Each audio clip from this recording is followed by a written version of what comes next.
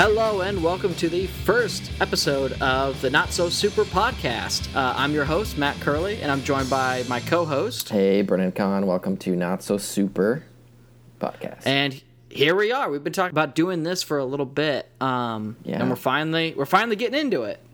Here we are, man. So, the whole point of the podcast that we want to do is talk about comic books or graphic novels or whatever the hell you want to call them. Talk about these graphic novels that aren't necessarily superhero comics. Of course, the comics and graphic novel world is dominated by superhero comic books and graphic novels, but I'm just going to call them comic books. Let's just get that out there. Go with comic books. I think that's safe. They're all comic books. I know, personally, my distinction is that, if it's the length, right? I mean, graphic novel versus comic books. Personally, okay, we're getting off on a tangent here. It's fine though. So to me, a comic book, a comic book is what it's all about. To me, a comic book is essentially a single issue, or almost like the chapter, and a graphic novel is the entire thing because it's like a book. It's like a novel. That's a personal definition. So these collected things that we're going to be looking at will be more graphic novel based, unless we do something like, I don't know, Scott Pilgrim or something like that, where that's 6. Yeah. But we wouldn't do necessarily 1, so I guess we would. I don't know. We'll get to that bridge if we I kind of look at it as we're looking at more independent-minded artists and writers and creators. Because the one for today, I think, was put out by Dark Horse. It is. And we've looked at ones that might be put out by Image or the Sean Murphy one that I don't know who put it out, but it's really more of the underground, indie-minded artists and creators who we're looking at. And it's one of those things where I almost hate that title of indie because it's always used wrong. To me, independent, and actually the definition of independent means that it is there are definitely independent comics out there, and those are the comics that are put out and paid for by people. So little backstory, Brenon is drawing his own graphic novel and is writing it and is probably going to put it out and pay for it himself. That would be, to me, truly independent. But once you get put out by somebody like Oni or Dark Horse then it's no longer considered independent. Yeah, indie, right. Well, it is, I think, overall, which I think is a problem because they aren't. Because yes, those are smaller companies. They're not the big two. They're not Marvel, DC, but they're still not independent. There's still a company structure behind that and everything. So, then there's also the idea of that we're not considering just superhero comics in general, because they do take up so much space in reviews and podcasts and everything. So I think the people get an idea. Yeah, I think, and the other thing, the reason I didn't want to even call this, because at one point we talked about just doing indie comics, but I was like, I don't want to do just indie comics then, because that excludes so many other good things. Vertigo is owned by DC. So it is by no means independent, but they put out a lot of not superhero things that I think is really good, like Sean Murphy's work. He does a lot of stuff through them. I know Grant Morrison does a lot of good stuff through Vertigo. Yeah. So it's just one of those things where, and I'm not saying that we might never review a superhero one. One book that I love that is kind of got superheroes in it that isn't necessarily a superhero comic is Paul Dini's The Dark Knight, which is about which is an autobiographical thing that he did about when he got mugged. And it's very powerful, and it's definitely something I'd love to talk about eventually. And Batman is in that, but Batman is in that because he was working on Batman at the time. He was working on the animated series, and he personifies kind of those voices that you have in your head. He was personifying that in that graphic novel where the Joker represents the voice in your head that just says, sit down, have a drink, you don't need to do anything, and then Batman's kind of the hard-ass version of yourself that's in your head getting get up, you need to get up and get back to work, and you need to be, So he's expressing in an autobiographical way his own neuroses or his experience. So yeah, I think that kind of fits into this flavor of podcast. And so that's what we want to make clear is that we're not not saying that these are indie books. We're just saying that these are books that don't necessarily have superheroes in them or focus on superheroes, and they're the books that kind of get the least amount of attention, especially with all of the superhero movies, which I mean we both personally love. Like, we love, I love all the Marvel movies. DC could use some better movies, but we love them. So I think that's, disclaimer over. I think the point's gotten across.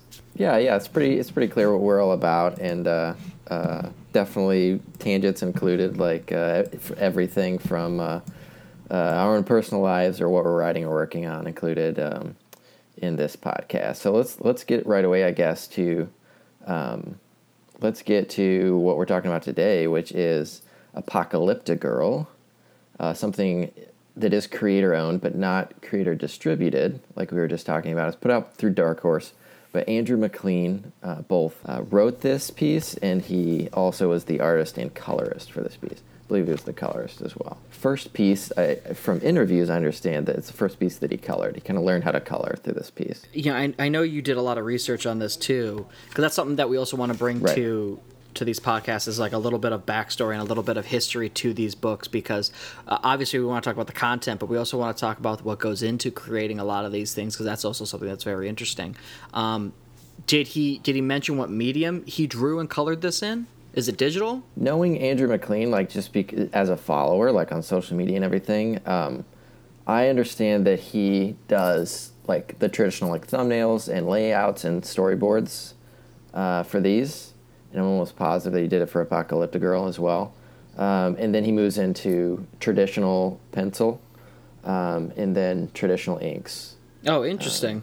With some brush pens and brushes. Oh, that's awesome. And the coloring, I believe, is all digital. Gorgeous for a first run at a colored graphic novel. Like, it's so gorgeous. If you pick it up, or if you just give it a quick Google, you'll see what I mean by like the flatting and the coloring that he does. He says he drew a lot of inspirations from like French artists, not necessarily graphic novelists or comic book creators.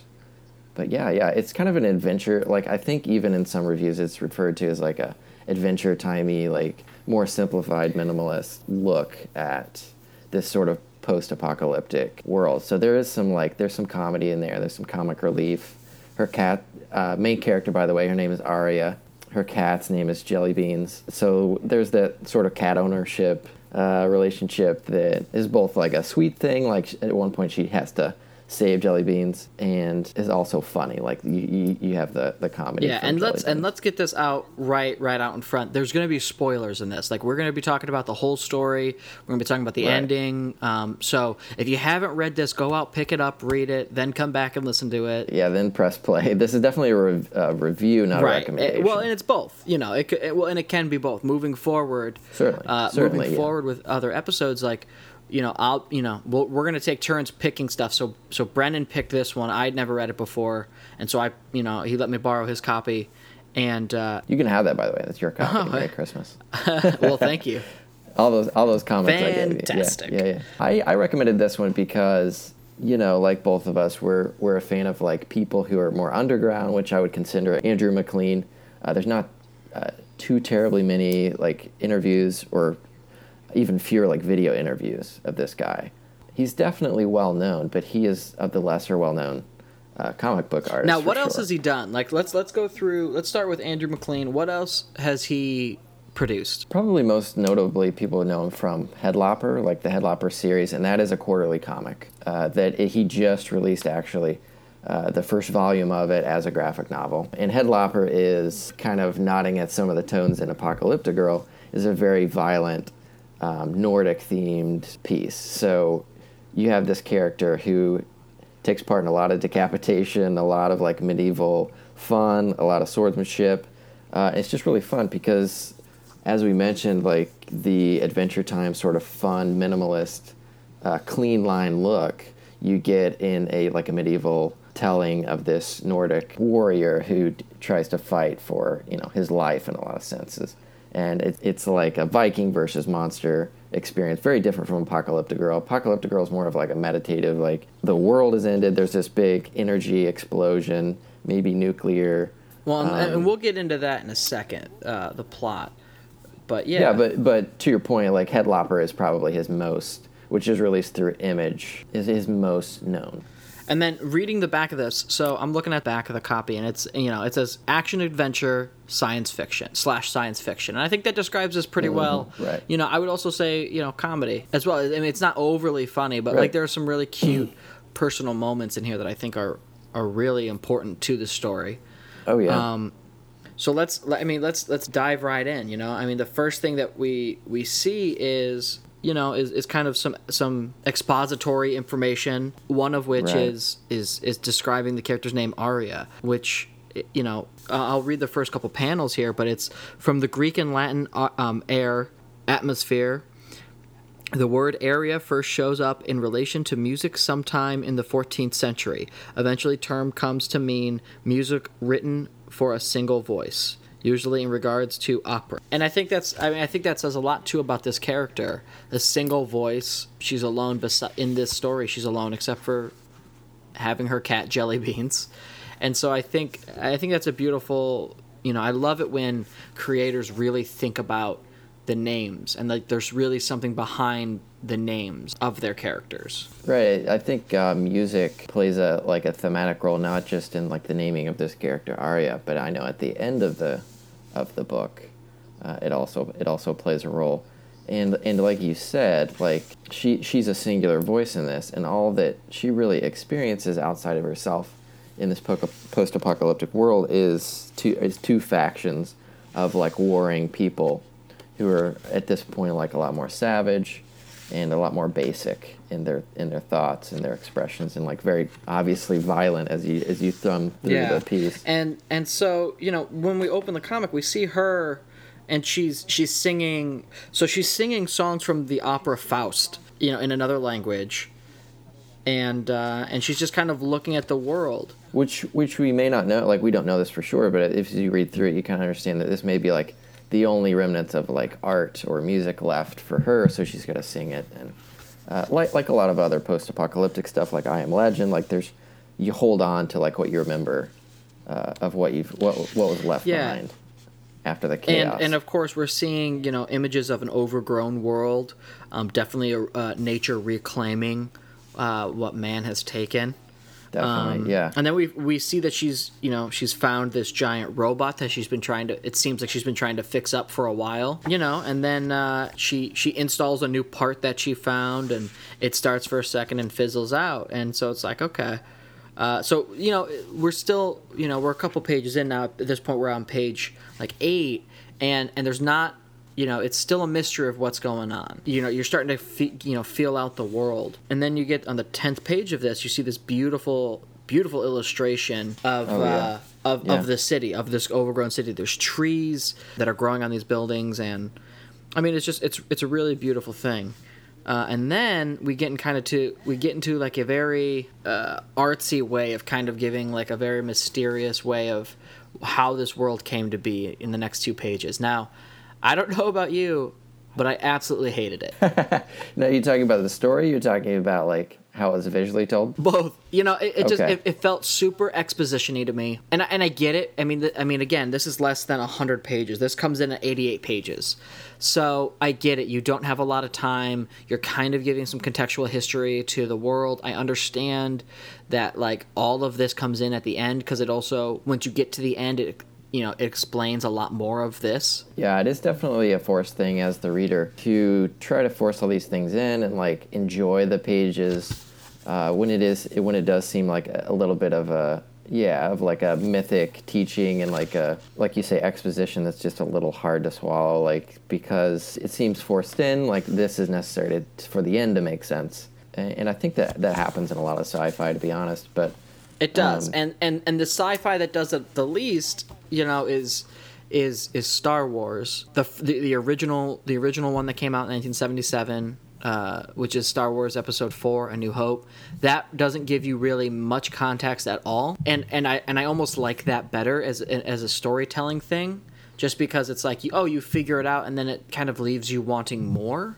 And I like that feeling of like, I can delve in the later volume, but obviously again this is a singular story.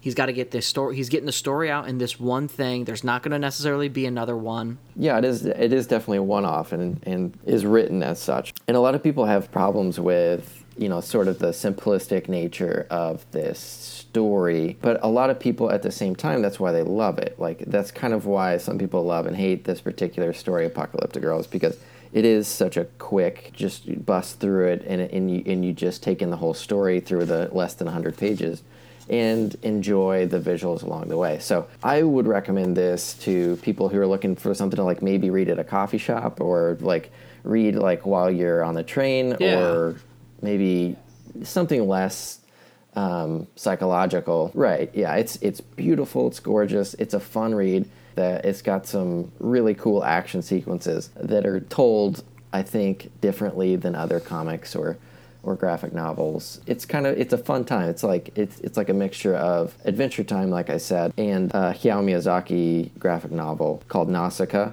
which is of a similar story of like a girl coming out of a wasteland and having to save everyone. So then getting back to it, so at this point on page 12, I was like, oh my God. Personally, I would have stopped reading it at this point. Well, show me page 12. I mean, it's just a continuation. It's a continuation of the myth and the backstory. And I was just like, this is so heavy-handed. I don't know, but honestly, the end, and right as soon as I got past that, I started loving it.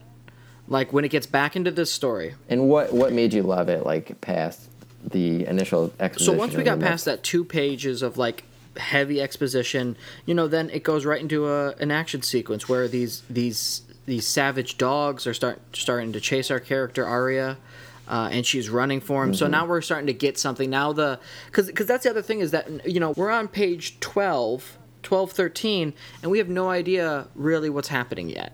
You know what I mean?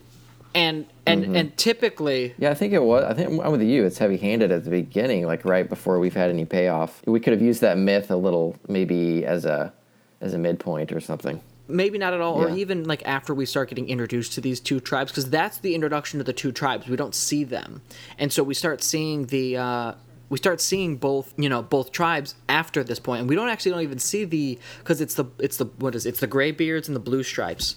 We don't even see the Greybeards until the end. It's a bit of world building that I think maybe like it's a choice by the creator to leave in, and that's his choice. And it may be like a lot of people love that world building and understanding the world deeper, but it is less than 100-page comic, or right at it. And also, like, I mean, personally, and this is just from a personal standpoint, obviously everybody's opinion is their own and it's valid, but to me, I like knowing what I'm getting into necessarily closer up front, or I at least like knowing my character's motivation for what they're doing. And this takes time to get into it, and that's fine. It's a different storytelling way, but that's just my opinion. So now we get into this chase sequence with the dogs, and she ends up eventually needing to kill the dogs because brutally murdering them with a sword. Yeah, because it's a dog-eat-dog world, pun intended. It sure is. And it's sort of it's a little bit of foreshadowing of what she's capable of later with these humans and these factions and these savages, and what she needs to do to survive. And also to just stay alive. Also, and she's talking about, that she's not a killer, but she has to be. And then she sees the dog's owners, which is one of the factions, a child from one of these factions, the Blue Stripes. And you see a tear start to roll from this guy. This guy starts crying a little bit, killed his pet. So, but she doesn't kill him. She just walks away. And kind of walks to her lair, which is like rookie mistake. Now, you gotta at least lose the tail before you go back to your lair. But it is what it is. And then and this is the first that we are now seeing of kind of her home, which she's made in a subway car, which I think is awesome. Yeah, that is a really cool part of the storytelling. The world that she's made and just sort of has had to make hay with abandoned subway cars and overgrown things, and the world sort of reclaiming itself. And the one thing we actually haven't even talked about yet is the fact that so like a lot of comics, there is boxes that aren't dialogue. They're just like exposition boxes, and a lot of times it's the character's internal monologue, or sometimes it's an omni what is it, omni, it's not omnipotent, it's an all-seeing godlike narrator. It's not necessarily a character in the story. Yeah, in some myths it's considered like the chorus, like if you look back to like Greek myths and things like that, and Odysseus, like the chorus that sort of moves the exposition along as just a collective. And so they do something really interesting in this, where it's a voice in her head, and she talks to the voice, and the voice talks back to her. So it's very similar to what you kind of see in Deadpool. Deadpool does a little bit of that with the voices in his heads. The big difference is, of course, that Deadpool breaks the fourth wall all the time. This still stays within the world,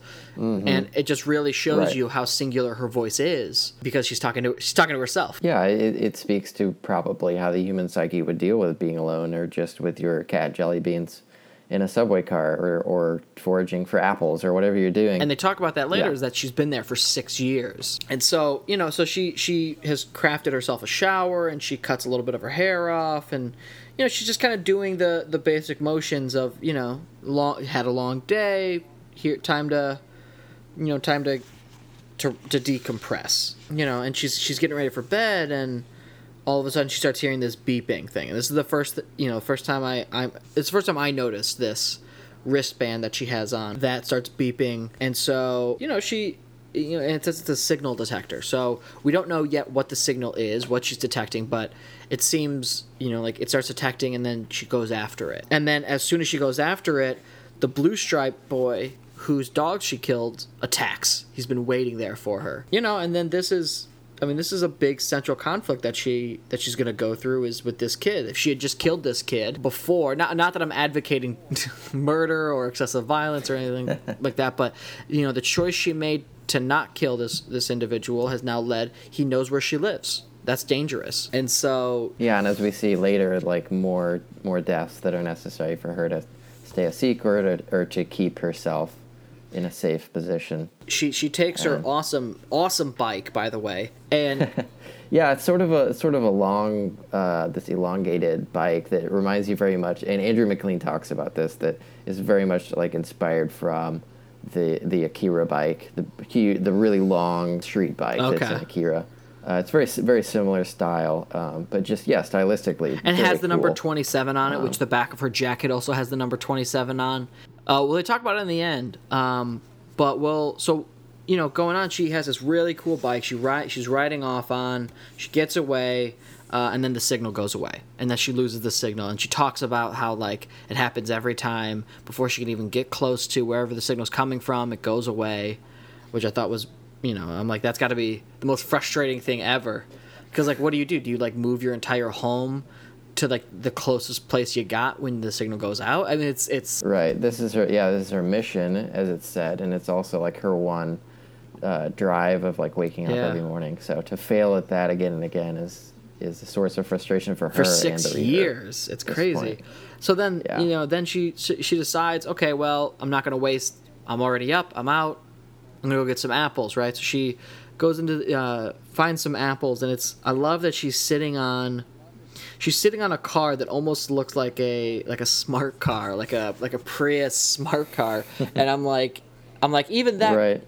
Yeah, covered with moss. Even and that overgrown. couldn't save our world. And she's eating, she's having a good time, when all of a sudden, who shows up? Oh, it's the blue stripes, and they have guns, and they're speaking another language she doesn't necessarily understand. And then as soon as they attack, she chops one of the guy's arms off. Yeah, it's like very gory and brutal, and like with reckless abandon, he draws these situations of delimbing people, decapitating, and one of the things that's also interesting is that I think she talks about in this that she's not a murderer, you're not a murderer, and yet she kills these people pretty easily. Yeah, almost as if trained, or had spent years training how some to defend programming herself. Takes over or something like that. But never really spelled out. So she kills those guys and they run away.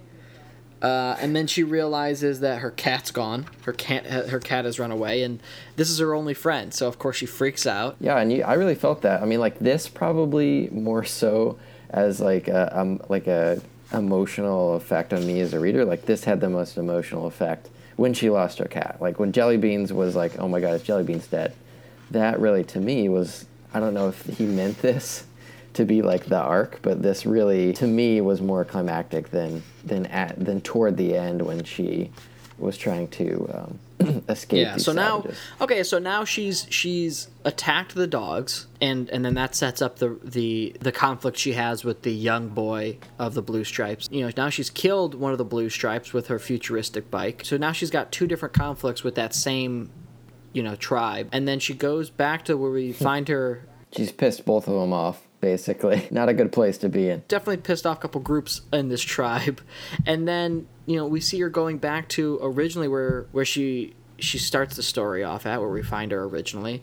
And she talks about earlier that this is where she originally met Jelly Beans, and that this is where he usually goes, he or she. I don't know if Jelly Beans is a boy or girl, but I read it as a girl, but I don't remember. That's fair enough. I mean, I don't think there's any distinction. I don't think it really matters. I mean, right. I know at one point she does say, to the internal monologue that, like, you talking to him, you talk to Jelly Beans as if he's your boyfriend. So I think Jelly Beans is a boy. Oh, okay. Yeah, good point. I remember that. But, whatever. Gender, who cares? It's all fluid. Man? It's Jelly Beans. And so, so she finds Jelly Beans, and they're reunited. It's great. But then, of course, we see, and then she continues to try and work on this the giant golem-esque robot that she found. And then we see the Blue Stripes that she just attacked, and she just killed one of. They're all pissed at her, and now they're watching her. And they're trying to, and they're talking about her bike. And then, then of course, they meet up with the younger one whose dogs she killed. The younger one essentially tells them, like, I know where she lives. Right this way. Leads them to where she lives. So she leaves towards home, and I think in here she gets home, and she starts her nightly routine. She takes all of her gear off, all like the beeping mechanism and all that stuff. She gets ready to sleep, and the Blue Stripe tribe kind of, they're invading her space, and they're going for the bike. They want the bike. They're like, this is, a very big weapon. It's ours. Let's get it. Yeah, exactly. Yeah, they want any sort of leverage they can, like any big gun or, and they really have it out for her. Like they want her, eventually they're just all about taking her out. and then we see she gets this message, and it says, mail to Arya from Handler, keep up the good work. That's it. And she gets pissed, and that's when she reveals it's been 6 years. So whatever her mission is, she's been on it for 6 years, and she's done. She wants to go home. She's so over all of this, right? Right. And then it's around there where the tribe starts starts attacking her, and then she pulls out her own artillery and starts firing back, and again kills all these guys. For someone who's not a murderer, she's really good at killing. And then when the attack's over, she realizes that her detector is gone. The thing that her sole object for helping her complete her mission to end her time here, in this one place, ticket out, is gone now. That the younger Blue Stripe boy has taken it, and so she freaks out, of course, and starts chasing after him. And then by the time he gets away, she also realizes that Jelly Beans is now missing as well, again. So, now, her best friend and her only friend is gone. The one thing that helps her complete her mission is gone. She kind of goes out on a tear and starts to just, wreak havoc on everybody. She starts in, and we start seeing, this is where we kind of see, this is page 52, we see the first appearance of the Greybeard. And the Greybeard is attacking the Blue Stripes, and then she just shows up and kills everybody. Yeah, just her rage sets in, and these past 6 years, all have been building up and pent up inside of her, and whatever sort of combat training that she's had to be able to just take out all these people she unleashes, and she just goes for it. It's visually pretty stunning. And then all of a sudden, these tears from the sun are what they're called, show up, and they look essentially like missiles. Like that's what I take them for, is that they're missiles. You're talking about like the mechs, the robots. Before that happens, there's these yellow streaks that show up, which might be from the mechs. I don't know if they ever say if it is from them. Is it from like the mechs or have been planted, like they've been shot into the ground kind of thing, like a War of the Worlds style? No, I don't think so. Like they look straight up like missiles because they knock her out unconscious, and a mushroom cloud happens after they hit the ground, and then she's knocked unconscious, and then we see Arya on a beach, and in a white dress, and hearing her mom calling for her, and then clearly it's a dream, because then all of a sudden she starts seeing like the river of blood, which is, I think, her guilt starts surfacing, because you see the dead dogs, and you see the young blue stripe boy and they're all making the sound that her wrist communicator makes. Yeah, there's almost like this weird sympathy with him, or like a familiarity, or like a kindredship. Visually, it's never really spelled out, but I just took it as a reader that she doesn't want to harm these people. You don't think, but when looking at the violence, you could kind of say, well, she's definitely not a pacifist, but she perhaps sympathizes with these people, and especially the boy. For a point, because right after she sees this image of that she wakes up and she sees the boy killing these Bluebeards and like savagely like chopping off their heads, and then there's almost this panel of like where she just kind of realizes, no, he's no different than the rest of them, and then this animalistic nature of this person, like they're reverting back to just violence and dominator culture. He starts running after her. And she shoots his arm off and says, don't make me do it. And then she just says, I'm sorry. And then she doesn't even get a chance to kill him, because now the mechs show up. These giant mechanical suits show up, and they stomp on the kid, which I think this was something interesting, and it's something I thought about a little bit. So it seems like there's even a third existence. So like there's this blue stripe tribe, there's the graybeard tribe. Now it looks like there's an introduction of a more advanced still. And from some Maclean interviews, Andrew Maclean, he speaks about like humans having to flee this Earth, or this planet that has been overrun, and there are remainders, sort of Mad Max style, people who fight over resources, like these savage factions, but perhaps the people who are more advanced were able to split, and they exist out there. And there's also this constant, again, Arya, the single voice, one. We constantly are seeing one throughout this, like the mech that she's trying to fix up, the mech suit she's trying to fix up. Behind it says one, with like something that kind of almost looks like an atom. There's all of their suits say one, as if so. It's one of those things where I'm like, is one a company? Is it like, what is the significance? Right. Is it the Skynet of this universe, or is it the good or bad AI? These are sort of things. These are things more answered toward the end. So one. And again, it just goes with the theme of a singular voice, one. And so she, obviously she's shot off the arm of the boy. And so she gets her device back. And with the arrival of these mechs, some rubble has been disrupted, some earth has moved, and has opened a passageway to underground. And, this is kind of the path. The signal starts going off again, and it turns out that one of the reasons the signal kept getting interrupted on her is because it was underground. It was blocked by all this rubble. The rubble's gone now, and so she's able to now venture deep into this area to complete her mission, to find what she's been looking for. And it's revealed to be, this perfect energy, a gift from above, is what it's, listing here on page 67 of it. And it's the grand photon is what it's called. And they kind of talk about it, and they allude to it in, back on page 10, when they're talking about the gift from the sun. And obviously the sun a lot of times is considered sky in a lot of mythologies, and so this is a gift from the sun.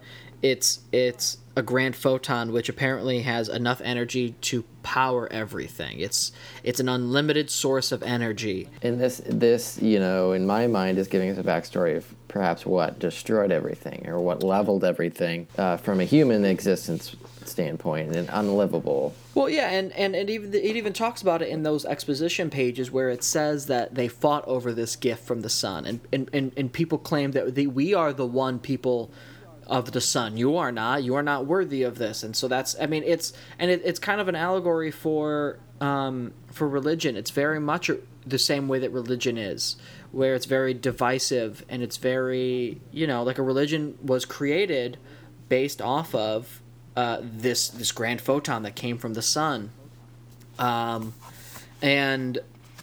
this source of energy. So instead of sharing it with everybody, of course they fought over it, because that's human nature.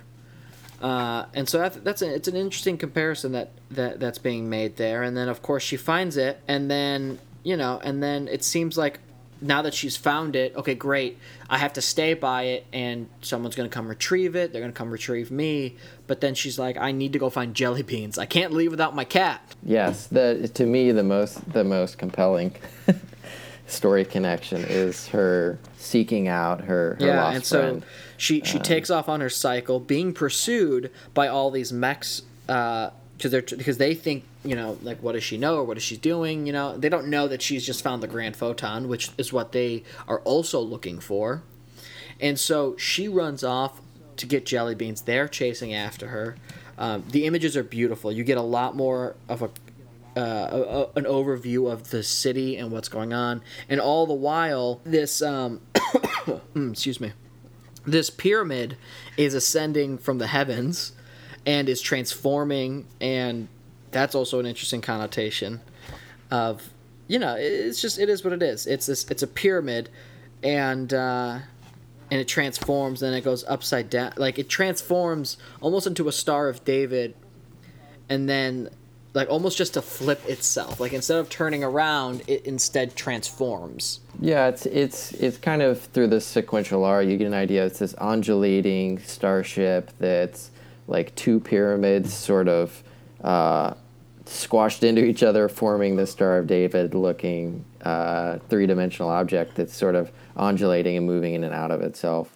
Definitely signifying like a more advanced race, or not necessarily race, but like subsect of humans than the people who are warring in a religious perspective down. And so Earth. she gets jelly beans, and then she is, you know, now she needs to get back to where the ship is, and so she's got these mechs after her. So she's now this mech that she's been working on this entire time, she finally gets it to start up so she can do some damage against some of these other mechs. And so she goes to work on them. You know, she fights these other mechs, and then, you know, all the while we're getting cutscenes back to the grand photon being taken up from where it was into this ship from outer space. And then a couple of beings come down from the ship, and they're looking for Arya. They're like, where is she? And these like kind of like heavenly, robotic seeming buildings or beings with a red triangle on the red triangle that obviously just descended from the heavens on their foreheads. Right. So clearly, you know, they're related in some way. And she is now... So like they're looking for Arya, and Arya has managed to defeat all the mechs that are after her, but now she's still got to get to, you know, now she's still got to get back to this pyramid, because this is her ticket out. Yeah, she's not free. She's not out of the woods yet. So she steals one of the other mechs, and she flies back to this area, and the beings say, we've got incoming, and Arya like jumps out, and it's all fine. They stand down. They're like, okay, great, there you are, and they're... You know, I love this line. It's like, you are in breach of protocol. Why did you abandon the extraction point? And she says, I had to get my cat. Yeah, give me a break, basically. Yeah, like, I had to get my cat, dude. All right, back off, buddy. I found it, didn't I? You know, and then the next scene, now we're on we're on this ship, orbiting this Earth, and now we're seeing holographic images of a bunch of planets with numbers around them, and we see that the Earth that she was on is Earth 27. So that explains the reason that there's 27 on her jacket, there's 27 on her bike. She's on Earth 27 or planet 27. Yeah, and how many other of these situations or like experiments have been going on, or right? It's E027. So it's just interesting, and apparently, it just seems like, and she's talking to this kind of Lady Gaga looking character. Yeah, and she's thinking about they're talking about the planet. And it's kind of revealed through the dialogue that it seems like this is where the grand photon came from, was these people. Almost like to help advance, this culture wherever it was, and it turned out it destroyed them, so they're retrieving what was theirs, what was they originally gifted. Right, this technology was gifted to these people to help them bust out of some sort of like growth barrier or like cultural or to help them advance, Yeah, just to help them advance along and like grow out of whatever sort of current civilization they have. She does call it Earth 27 in this. She says, "Can those Earth 27 right there crumbling ship?" So essentially, it's called Earth 27, and she's saying that, like, do you think that there's hope for these people, or should we just destroy it? And we have this page of Arya thinking on her time and what she saw, and it's just a red page. It's like the top 3 panels. It's 6 panels. The top 3 panels are of the 3 different factions: the blue stripes, the gray beards, and the mechs, and then the dogs, and then the boy. And so you can see that she's thinking about all this evil that's on this planet, right. But then the last panel is Jellybean, and it's this white panel amongst all these red panels. Yeah, that's a very important page, or like there's a lot of information on that page, I think, as far as the whole story is concerned. And then the next page is she's next to Jellybeans, and Jellybeans is looking and binging, kind of like batting at these holograms of planets, and she's starting to think about the good times that she's had with Jellybeans in their home that she created, singing and walking along. She's thinking about it looks like the wildlife that's there, the mech that she worked on the entire time that she was there, and then she just kind of scratches Jellybean's head and says, let it be, let Earth 27 be, please, and then. And it's this beautiful kind of moment where... And by let it be, like, can you clarify on that? It. Yeah, don't destroy it. Don't take it out of existence. Leave those people on their planet. And there is beauty there. There's good there. There's hope. Yeah, there's hope, right. And then this being asks her, if I may, I've read your field reports. Why would you spare number 27? Of course, this entire time for these 6 years, she's been giving in field reports talking about how terrible all these people or how terrible these people are, and what she's experienced on this Earth. And she just kind of looks at Jellybeans and says, "It's our home," And then she doesn't go back. It's not like one of those things where she's like, "Oh, I want to go back there," or anything like that. But like she looks at it. At the end of the story, and she's singing again. And her and Jellybeans are on the space station looking out at the planet, and the story ends with her singing in a single voice, her namesake. So I think I think it's a beautiful story, and I loved the ending. That's one of the things that sold this story to me too, was the ending, because I absolutely loved it. Yeah, I really needed that ending. And so, and especially like. Kind of then after you get to the end, it kind of makes all the everything kind of falls into place. Everything makes sense. The reason this war started was because of the grand photon. She sent to get the grand photon and search for it. It's clearly been lost. It takes her 6 years, and so that kind of puts her in this world, why she's alone, why she's different from all these other people, because she doesn't belong there. So I think it's interesting. Yeah, it's definitely worth a read. Like after the full review, just sort of to bring everything together, it's definitely worth a read. Like we mentioned, it's a super quick read. If it's something you want to grab and like just sort of marvel over the artwork and like the quick story. It's kind of like, to me, felt like a Saturday morning thing that you would get through and not really spend that much time like digging into like we said, the mythology, which could give or take some of those pages, but really to just enjoy a quick story for the sake of a story. Like you have moments where you're like, maybe you go to a coffee shop with a friend and they're reading a book and then you want something to just flip through and sort of enjoy. It's something like that. It's not a really deep philosophical thing that you want to keep digging into or getting more details about. How did you feel about it, like overall? Did you think it was worth a read or worth the $9 or so it's worth on Amazon, or what did you think about the art as well as the story? So I would say overall, I thought the story was, on a scale of here can be our measuring scale. Comics were originally 4 color comics. So on a scale of 1 to 4 colors, that's what we can do. Excellent. On graphically, it's not necessarily my favorite art style, but I thought it was beautiful. I thought it served the story well. I would give it 4. I would give it 4 colors out of 4.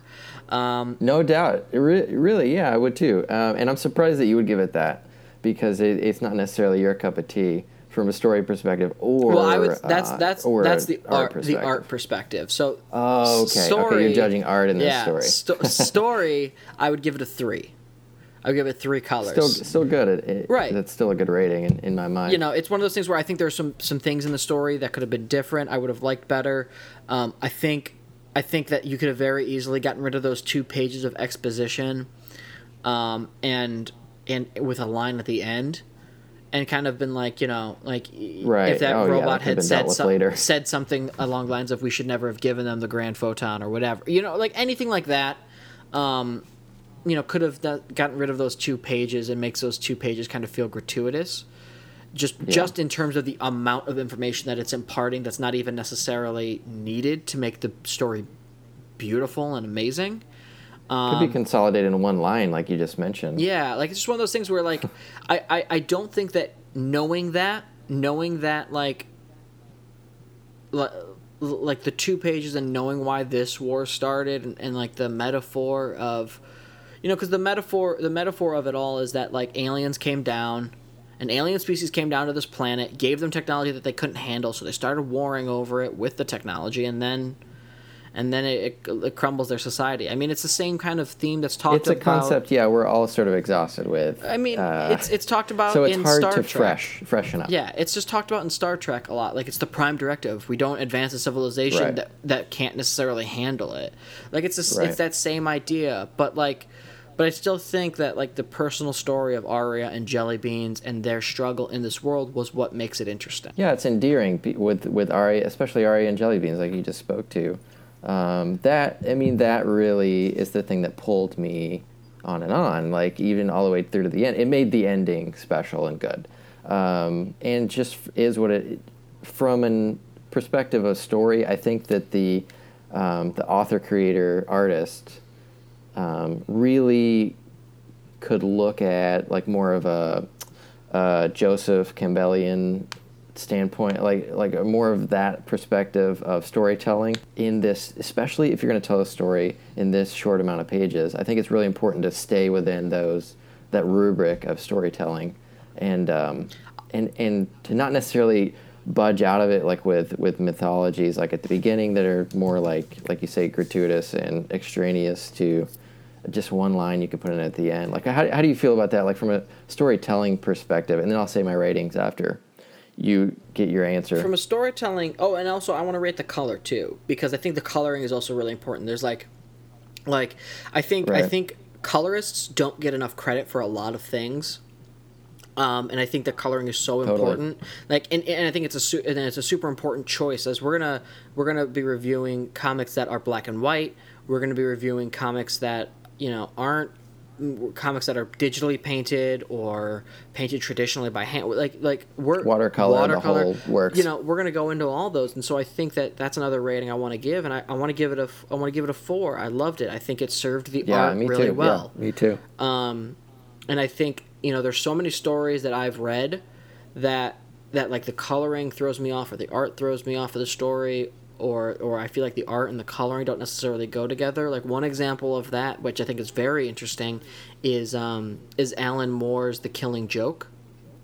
The Killing Joke, originally, if you look at the original graphic novel or comic or whatever the hell you want to call it, if you look at the original comic, it's a different coloring style than the re-releases. Oh, interesting. I didn't know that. I just have the finished graphic novel, the hardback. Well, so and I'd have to see which one you have, because I know it's a recent thing, but recently they recolored it, and they made the coloring completely different, and it's a very interesting choice because the artist didn't like the coloring on the original comic.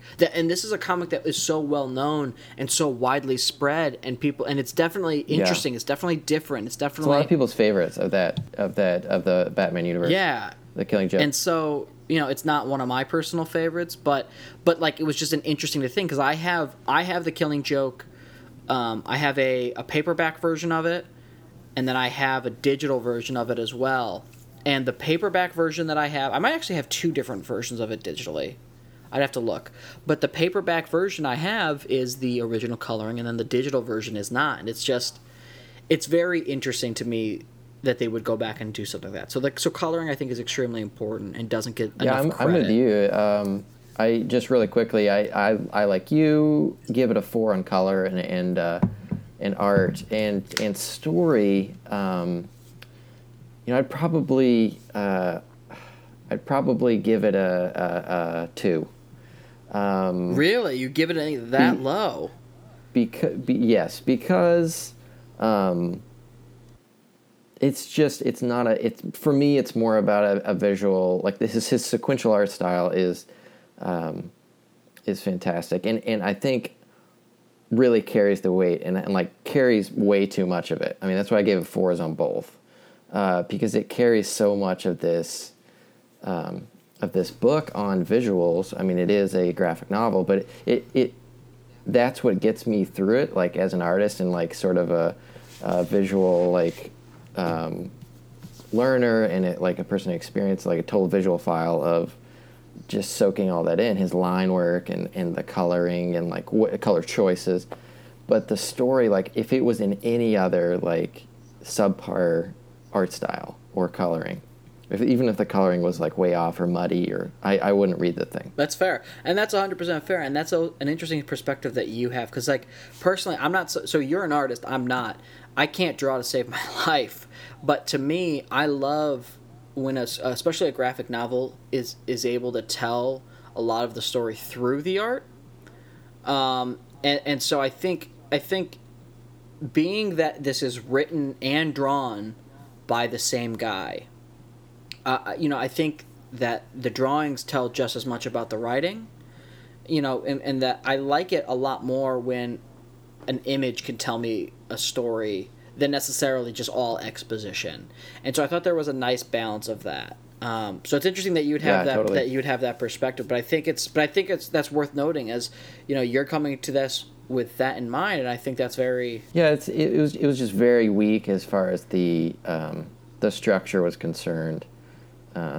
From my read of it, I think there could have been a lot more like research done by the artist and creator and writer. Yeah, they could make this be a 444 and just be something that I would be begging for like another volume of, or another sequel. But I just kind of you're okay with kind of take it for what it is now. You're okay with just this one issue, and oh yeah, and if you tell me what you think. Like, do you think that you wanted more, or do you think that you're like, nah? No, I think it ended in a good place where I leave the characters and I don't really care about their further adventures. But that's also something to be said right. too. Is that like, I mean, and that's is that what the artist is going for? If it is, then it's great. If it but if leaving people wanting more is a feeling that he was going for, this doesn't necessarily achieve it. But I think there's something to be said for just telling a singular story. Like, not everything has to be a franchise. So that's, that is what it is. So overall, I would say I give this 3.5 colors for everything combined. 3.5 colors out of 4. what's your rating? 3.5 as well for an overall. And what I build into that rating is that it was one guy that did all 3 pillars that are necessary to create a graphic novel like this, and it's executed, extremely well, except for the subpar story structure, in my opinion. And there we go. But don't listen to what we're saying. Obviously, hopefully you have read it before you listen to this, but if you haven't, go read it. And make up your own minds, because obviously we're coming to this with different point of views. We're coming to this with different feelings, and everybody's different. So everybody's not necessarily a unique snowflake, but everybody is different. So yeah, and they say you never read the same book twice. So I may even have a different perspective on the story if I read it through again and say, oh, there's something I missed. But so that's good. So this has been the first episode of our podcast. I'm glad you could join us. So the way that we're gonna do this is that Brenon is gonna pick a comic, and then I'll pick a comic, and then we'll right. take turns. So Brenon picked this one. So for the next issue, we're gonna do one of my personal favorites, done by one of my favorite artists, Sean Murphy. We're gonna do Punk Rock Jesus. Which was I believe it was 6 issues originally, and I have all 6 issues individually, and then I bought the graphic novel I think twice, because I bought it. Which is what I have. I have the paperback graphic novel. I have the 6 issues in print, and then I bought it digitally twice, because originally it wasn't sold on like Comixology or anything like that, and so I bought it on the Apple.